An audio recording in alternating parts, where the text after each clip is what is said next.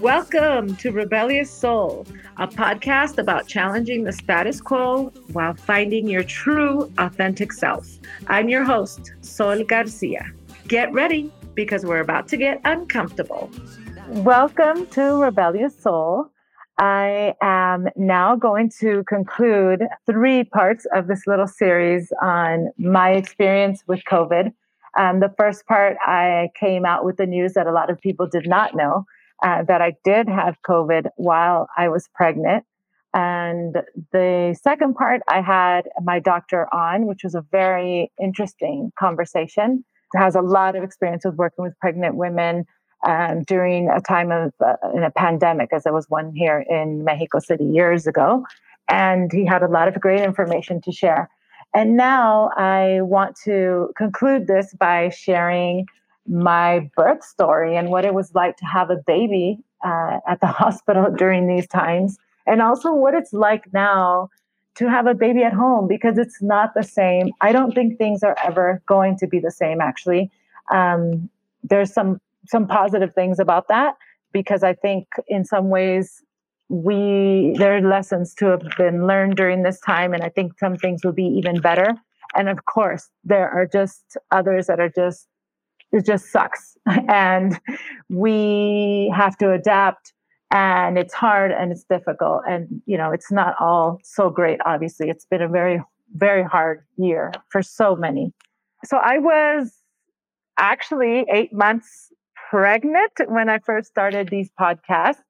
I recorded some at 8 months, and then literally I recorded maybe a week or 2 before I had my baby. So much has changed since then. And like I said, those were the 2 that I first shared.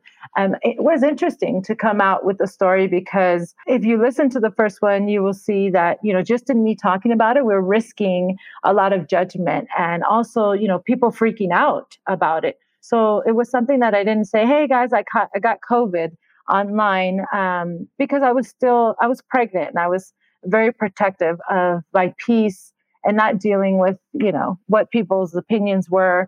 I was very, very protective of my peace and this baby. But I'm so glad that I shared, and that I'm going to be sharing a little bit more today.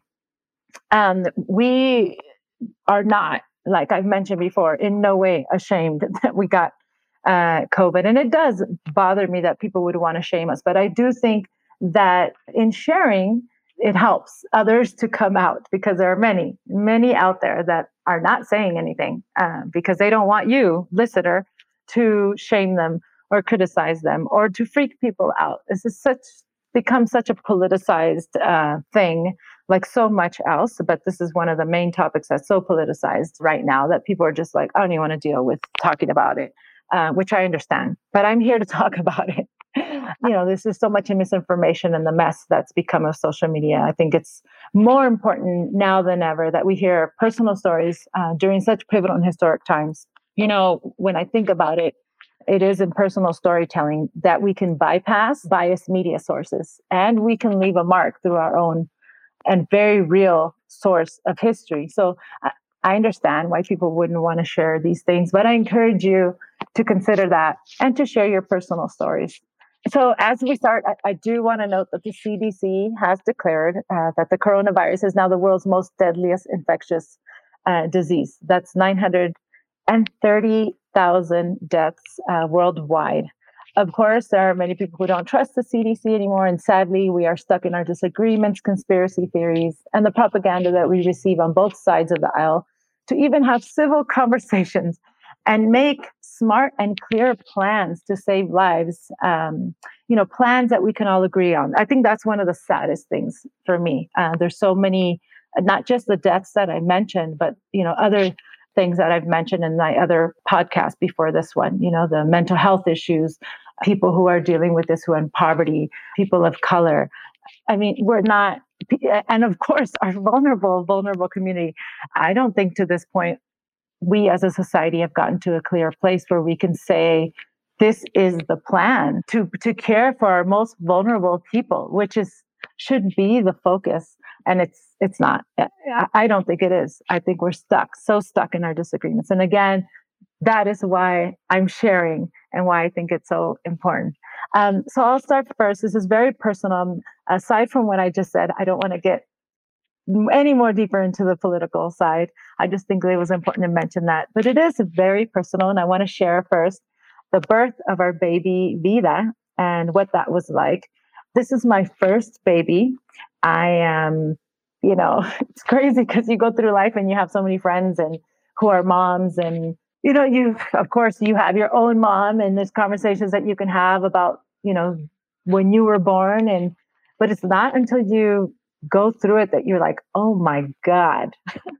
um, you know, one thing that I've learned in my life that I think helped me a lot through the birth, that I think is very helpful, that I apply in life, and I applied during this time of pregnancy, especially during COVID, a pandemic, and when it was time to have the baby, is, to make plans and to have a direction as to where you want to go, but to stay flexible because life is going to do what life is going to do. And so that's what happened when it came time to give birth. I had an idea, a direction of what I wanted to do. And that was, okay, well, ideally, I would love to have it be natural. I don't want a cesarean. I don't want to program or schedule this birth.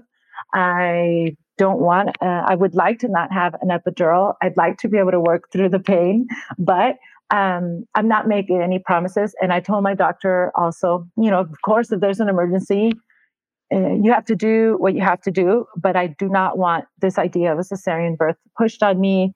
And I want to try and go for it without, the epidural. And he understood that. But of course, like I said, you have to stay flexible. And that's what helped me so much. And I had read so much about different birthing stories. Most of them actually positive, because, there's so much out there in TV land and in what people share that's just like these scary, horrific stories of how painful it is. And I mean, for most of us, we have this idea of like the screaming off the top of your lungs, and it's just so painful, and the blood, and it's gory. And finally the baby comes in, you forget everything, and you cry, and that's it. So I really wanted to really inundate my mind with positive birthing stories. And I did that beforehand. And I think that was also very helpful. So basically what happened with me was on the 30th, I think it was the 30th of July. Yes. I started finally getting contractions. And I say finally because my baby was due it was on the 29th, because on the 30th is when my baby was her due date. So I started to finally get contractions, and I was so close to the due date. So I was glad. I was more than ready to meet her. And, I had contractions for throughout the day. They were getting more and more painful, but very manageable, I felt. And I called my doctor. He said, well, come in to my office. His office is there right next to the hospital. He said, and I'll check you. So I went in, and I was at 1 centimeter dilated. I need to be at 10 to have this baby. So I was just at 1. And he said, you can go to the hospital now. We can start a process where you get induced and get this going, and maybe by morning. And I said, no, I want to keep it, I just want her to come when she's ready. So I'll go home. I'll work it. I'll work the pain, and then I'll be in touch. He said, that's perfectly fine. That's great. So I went home, and let's just say that from the time that I first started getting contractions to the time I went back to the hospital had been 30 hours. And from the time that I went home after that conversation, the pain just got stronger and stronger and more. It was interesting. It got stronger and stronger, but then the contractions were not getting closer together. So at times they were every 10 minutes, at times they were every 8, at times they were every 15, and then they got every 30, and then they went back to every 15, every 10. So it was like all over the place. And really, they need to be so much closer. They need to be, 5, let's say, for you to really start coming into the hospital. So thanks to my husband, who helped with these hot compresses and applying pressure, and like a birthing app, hypnobirthing app that I was using that really helped me. It's called the Freya. And the breathing and all of that, I just was able to work it through the night. And I remember at night, it was just like, wow, it was very, very painful. But all those things helped me. And I spent the whole night breathing, working through the pain. And it was coming consistently at night every 15 minutes. So I literally would take 10, 12-minute naps, 13-minute naps. And then I would wake up from the pain and then start breathing and just work the contraction. And that's how I spent all night. So I was exhausted by the time the day came, but the pain kept coming. And then it was further apart. And then all of a sudden it came really close together with really intense pain. So by the time the evening came again, I thought, well, I'm just going to keep working this. And then the pain just got so strong that I almost threw up. And I just was like, wow, okay, it's been a while since I saw the doctor. I think it had been over 24 hours since I saw the doctor. I was in a lot of pain and I said, that's it. Like we need to go to the hospital and see what we can do. So we went to the hospital. That was like a total movie because it was so much drama. But, the cool thing, I'll say this right now, throughout the whole experience, I never, ever felt scared. I think it's so cool to look back at that. I never felt scared. I felt a little anxious. I felt very anxious actually to meet her. I felt, I don't know, I felt a lot of pain, but scared that I was in danger or something horrible was going to happen. I never felt that. So that was cool. So I walk out of the car without him while he's like attempting to park it. I said, I got to get out. He's like, okay. So I walk out with my bag and I'm like, I'm going to have this baby. The doctor knows I'm here. She said, yes. She's like, go up to this floor. And then I said, okay, hold on. Because the contraction was coming on. So I sit there and the lady, receptionist stares at me like, does this woman need a wheelchair? Do we need to get her somewhere? I was like, okay, I'm cool. And I have the contraction, like literally tears. It was painful, but I was just breathing through it and I could feel the little tear coming out the corner of my eye. My husband staring at me like, oh, wow. We go up and they were waiting for me, the nurses and other staff.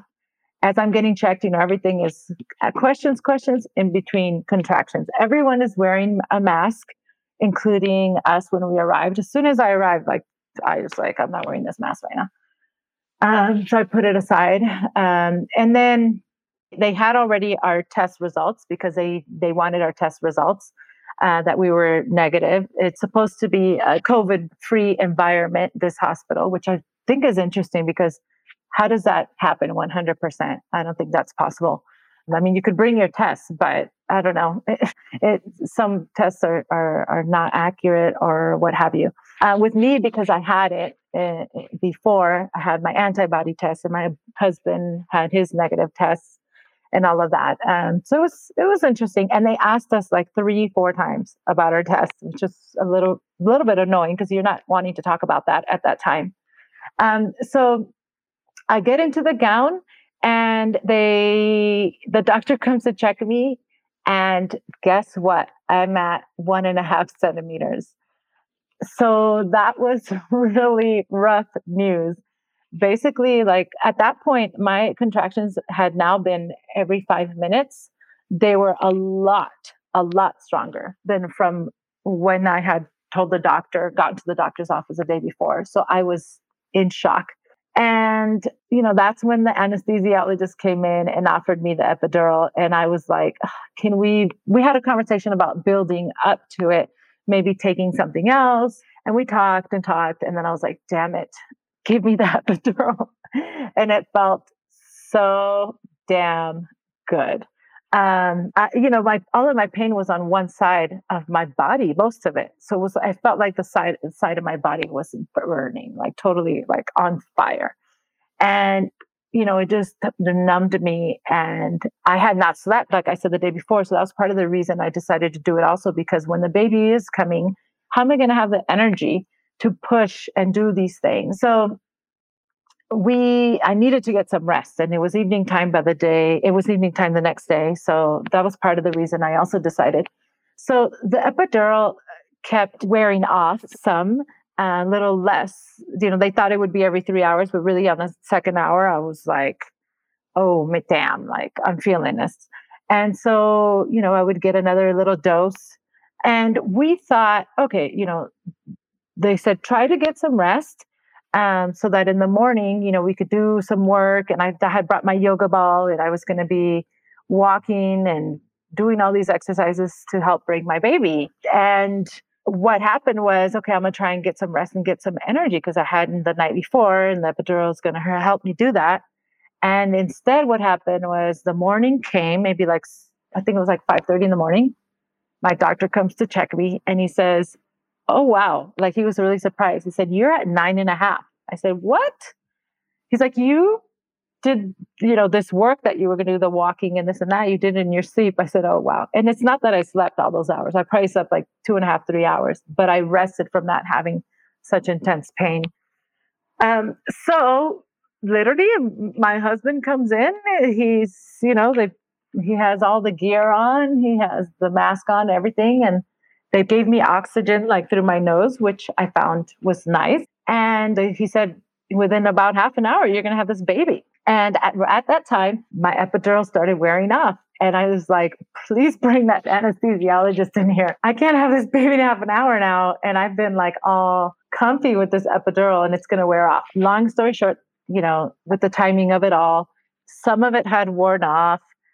I felt the pain. I worked through the contractions, but of course I did not feel it 100% like a lot of people without an epidural, semi-worn off epidural would have felt. So they take me into the other room. And I just have to say, it was a very positive experience. It was a beautiful experience. I went in, I felt that I was in good hands. The pediatrician was also there. A lactation specialist was also there. My husband was next to me. The doctor, his assistant, another nurse or two. And we were cracking jokes and I was just going with it. That's what I wanted. I had a playlist and Carlos put my phone in his pocket, in his like front pocket. And I was listening to these songs and it was beautiful. And this is the part where I'm probably going to cry. It was really nice. It was really nice. Once I went into the other room, I probably worked through like 4 or 5 contractions. Let me first say, someone comes, I don't know who it was. I'm not paying attention. They put a mask on me and I was like, what? I'm doing this with a mask? Like I already had it.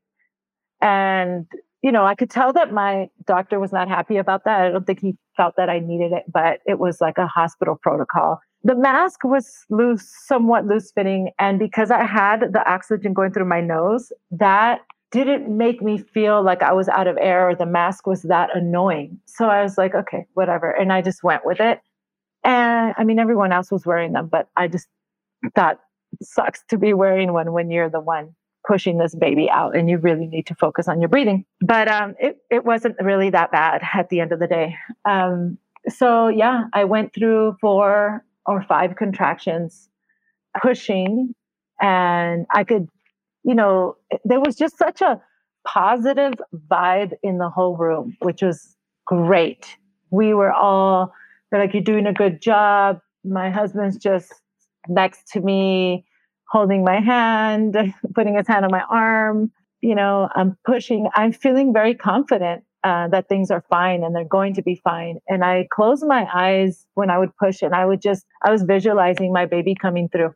And after like the 4th or 5th contraction, I said, this is it. Like she's coming. And I felt her come out of me like a fish out of water, that's what it felt like. And I kept my eyes closed because I just wanted to hear her cry. That's when I thought like, I just want to hear her cry. I just couldn't. And the doctor's like, look at your baby. And I said, I want to hear her cry. And I don't know what it was. And I opened my eyes and the first thing I see was her butt. So it wasn't her face. It was her little butt. And, he turns her around and she was so beautiful. And that was the first thing we said was, she's beautiful. It's amazing what the body does. Like, it's amazing that a child can be born, that we were born. Like we are miracles. Like each one of us is a miracle. I always felt that way. I've always seen each person on this earth right now, as much as we are divided and so polarized. Like, we are a walking miracle.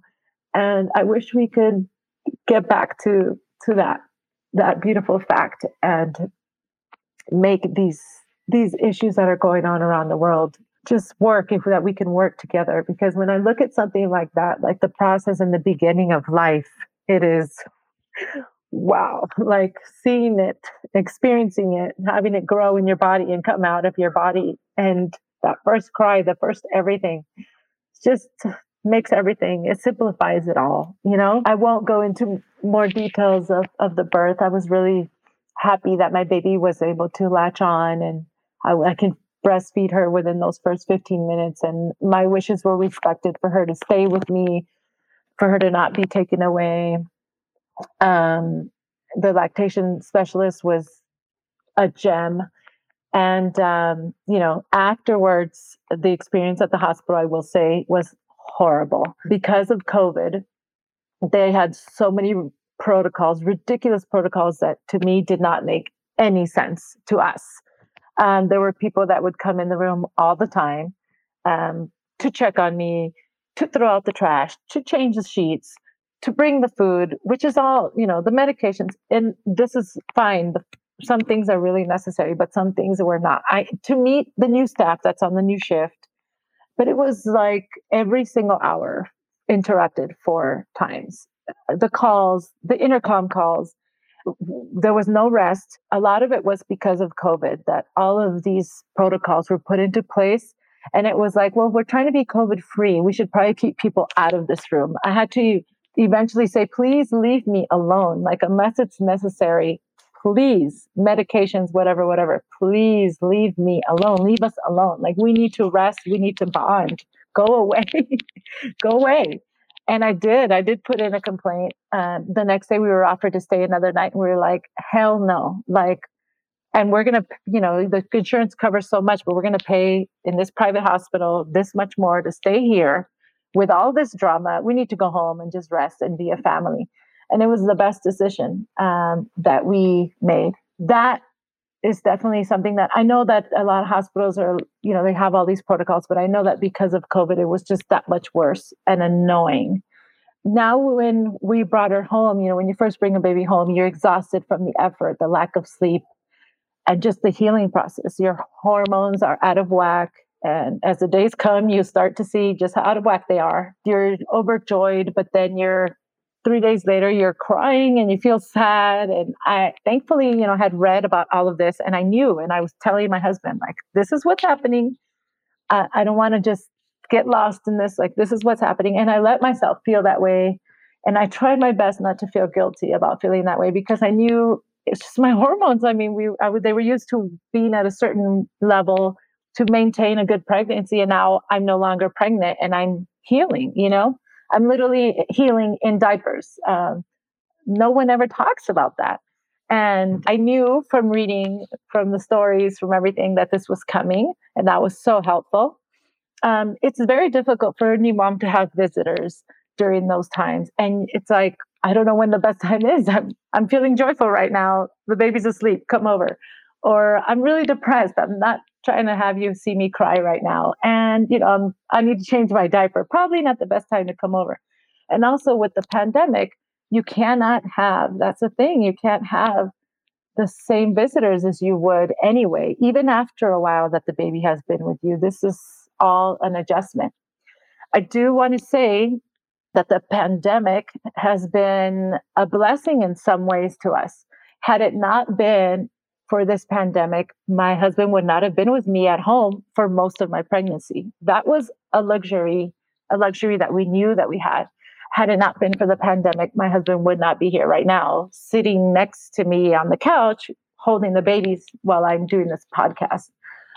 Because, he gets to work from home. We working from home. I'll be going back to work soon, working from home. And all that has been facilitated from this pandemic. And I do have to say that is something that's been very nice, that you need so much this time together as a family.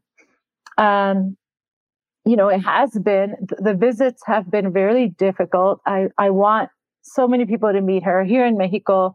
I would love all her family from the Mexican side to meet her. There are protocols. Carlos's family has met her, but we've let like two people come in at a time. And the ones that come most are, of course, grandma and grandpa, who've waited so long for this baby girl. Grandma they had three kids, all were boys. And then the first boy who got married had a boy. And so she had been waiting and waiting and waiting for a girl to come into the family, both grandma and grandpa. So, and it's like, okay, please wash your hands. And you just feel so weird asking people, please wash your hands. Don't breathe over my baby or wear a mask. It's so uncomfortable to have those conversations because you don't want to be disrespectful. This is her blood. These are the people that are going to love her the most in life. So that's another tearjerker there. That's been another difficult thing about the pandemic. And now I'll go into the next one that's really, really, really painful. My family, I should have never started crying in the first place because see what happens is you start crying and then it just keeps coming and coming. So my family hasn't met her. Everyone's met her by video. My best friends, the people who are recording this right now, Erica and Giovanna, have not met her. My bestest girlfriends, from that are like my sisters, they all know who they are. They haven't met her. And that's really hard for me. That's really hard that my parents, my brothers, my cousins who are like my siblings, aunts, uncles, all these people that already love her, that have been waiting so anxiously for her to come, that were checking on me. They haven't met her. It's all been video calls. And that's been hard. I try and I do a pretty good job at not thinking about it because if I think about it, it'll make me feel sad. But, we just try to make responsible plans for this time to consider when they would meet her, what would be the best way to do it. Now, and I feel that it will be soon. And I think that some people will judge, those decisions. But it's a family decision. And I don't think that we were made to live this world isolated. She did not come into this world. We were not all born into this world to live alone and to live isolated. I think that, there are responsible ways that we can do this, creative ways that we can do this. And we have to fight to find those versus just staying at home and staying in our bubbles for the rest of our lives now that we have to live with COVID here. I am undoubtedly not the same person that I was before this baby. Of course, I'm still me in essence with my experiences and my personality, but now I'm a mom and now she is my world and she consumes me and my mind revolves around her needs and things have a much deeper meaning to me now. My time is that much more valuable. I think at the end of the day, it's what's going to make this podcast that much more meaningful, even though it'll be difficult to schedule. But thankfully, I'm doing it with people that understand. But, I look at my daughter now and I know that I want her to see, here we go again. Whoever's listening to this podcast, I hope you got your tissue ready. I hope you brought your tissue ready for it because good Lord, I haven't even cried Actually, I haven't cried for some weeks. There were a lot of tears in the beginning. But now talking about this, oh my goodness. But I look at her and I know that I want her to be a part of the solution to the world's problems. And I hope that what I'm seeing in the world now is going to serve me with the knowledge that I need to show her to not, fall into these same traps that many of us have fallen into and these obsessions of being right and being able to still be creative and do good things in the world. I don't know how I'm going to go back to work on one end, but on the other end, I'm so grateful I have the job that I have an opportunity to make a difference through Isla Urbana and what we do here in Mexico with clean water. Because during this whole pregnancy, during this whole pandemic, even during, my time on maternity leave, I still see the updates. I still see what's going on. I've been a part of such an amazing movement that's brought clean water to so many people and such a awesome, insanely talented group of caring and, intelligent and brilliant individuals who have fought so hard during even a time where we've had financial hardships, like many nonprofits, where we had to cut back so many things, but they fought so hard to make a difference. And that is always going to be something I could share with her, that is hard and as difficult as trials may be, that there's so much good that could still come out of it. And that's something that I've learned. So I'm concluding now. I'm sure there's other things that I wanted to say. I wanted to be, I had some notes, things written down, but I also just wanted this to be me, my story to my baby that she could listen to one day, that I hope can help people, that I hope can help build a bridge. But in conclusion, I want to say that, we live in a world right now where judging others is our hobby. Social media is out of control. It's contributed to the extreme polarization and misinformation that's out there. And that's why, like I said in the beginning, personal stories from people are now more important than ever. Real conversation, and not debating through hours through your phone and your computer. Real conversation is the hard thing to do nowadays. That's the thing that no one wants to put time in, that I hope more will put time in. It's not easy to be vulnerable, to cry in front of people, to put your story out there. But I also think that is the real tragedy to me during this time, that people don't want to be vulnerable. They're so stuck on just being right. Even, after having COVID myself, being on the other side of it, being fine, and refusing to live in fear. I refuse to live in fear. I do live with concern for others. And I do think that we have wasted so much time in debating so many things that we have not invested at all the time we should have been investing in putting good, clear, and respectful plans in place for vulnerable populations. We've wasted so much time. And I hope that we can get it together and start thinking about vulnerable people and how we can protect them during this time, during this pandemic, regardless of what you think of CDC data or not. While we argue, more are dying, more are losing their jobs, more are suffering from mental illness, more are brewing in their anger and their division. Is that really our end goal here? At the sake of being right, is that really what we're trying to get to? I do not have all the answers. I'm not always the best communicator. I'm not. Even some of the podcasts I put out there, I'm like, oh, damn, I'm working on this. But I only know that it is important to listen to each other.